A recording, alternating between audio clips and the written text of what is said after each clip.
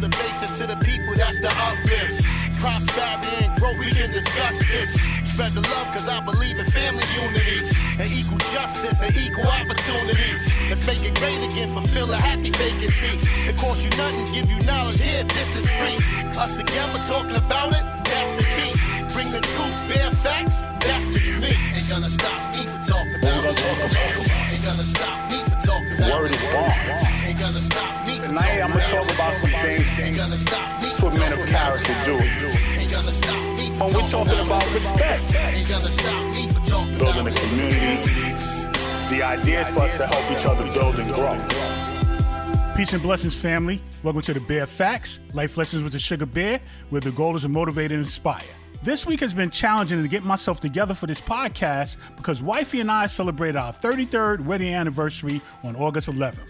I spent the week pondering that part of my life and didn't get much thought to this passion known as the Bear Facts. The thing is, though, your boy always comes through with something that you want to hear. You already know the kid never disappoints. I've always been intrigued by the mind control powers of cult leaders. I watch documentaries, I read the stories, I listen to their rants, yet I don't get it. Giving one person total power and control over your mind, body, and spirit in the name of religion, political cause, or social issue? At its base, a cult is a group or movement held together by shared commitment to a charismatic leader or ideology. It has a belief system that has the answers to all life's questions and offers a special solution to be gained only by following the leader's rules. A cult's group members seem to display excessively zealous, unquestioning commitment to the leader. The group is preoccupied with recruiting new members, and there's an obsession with making money. A recognizable characteristic of a true cult is that questioning, doubting, and dissent are discouraged or even punished. When does religion cross into the cult zone? A religion generally belongs to the wider culture, and its followers come and go freely. A cult tends to be countercultural, restricting the social life of its believers to other cult members. The key characteristic of a cult is a leader is at the center of the organization. To those on the outside, it can be difficult to understand why anyone would join a cult. Some people may not recognize the group they're joining is considered a cult. Many cult members experience attachment insecurity prior to joining a cult. Their insecurities may drive them toward a group that promises acceptance. Once they join and are separated from the outside world, leaving the group becomes difficult. They grow dependent on being in the group and develop suspicions of anyone outside the group. Members are often told they're being persecuted by people outside the group.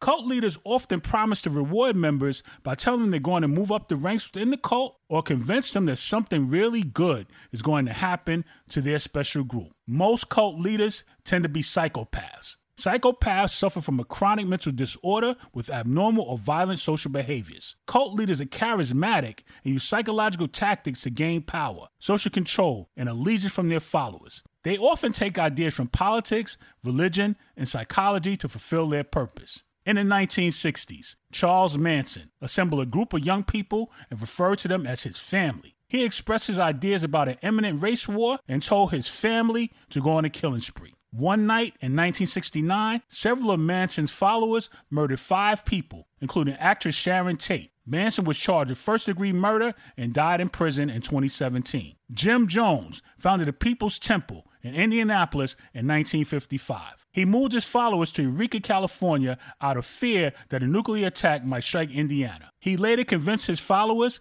to move to Guyana, to an area which he renamed Jonestown. In November 1978, Jones would instruct his followers to drink Flavor Aid laced with cyanide. Over 900 men, women, and children died. Jones himself did not even drink the juice. He was found with a bullet wound to the head. Heaven's Gate was a group that started in the 1970s. They were also known as the UFO religious cult. Their leaders, Marshall Applewhite and Bonnie Nettles, required members to give up all their worldly possessions. In March 1997, 39 members put on matching dark sweatsuits and sneakers. They ingested barbiturates, placed plastic bags over their heads, and killed themselves. This is one of the largest mass suicides in U.S. history. David Koresh thought he could have conversations with God and convince his followers, known as Branch Davidians, the world was ending. He and more than 100 men, women, and children moved to a compound outside Waco, Texas. In 1993, the FBI attempted to arrest Koresh for multiple crimes, including forcing underage girls to marry adult men. This arrest attempt led to a 51-day standoff at the compound.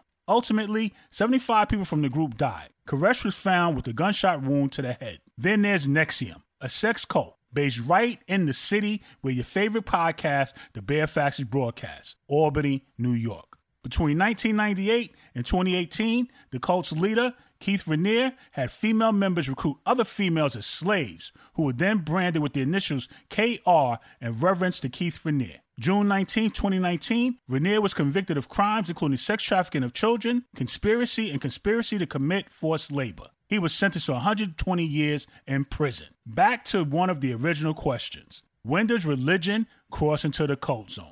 According to the words of Father Albert R. Cutie, Episcopal priest of St. Benedict's Parish in Florida, I believe I found what makes the most sense.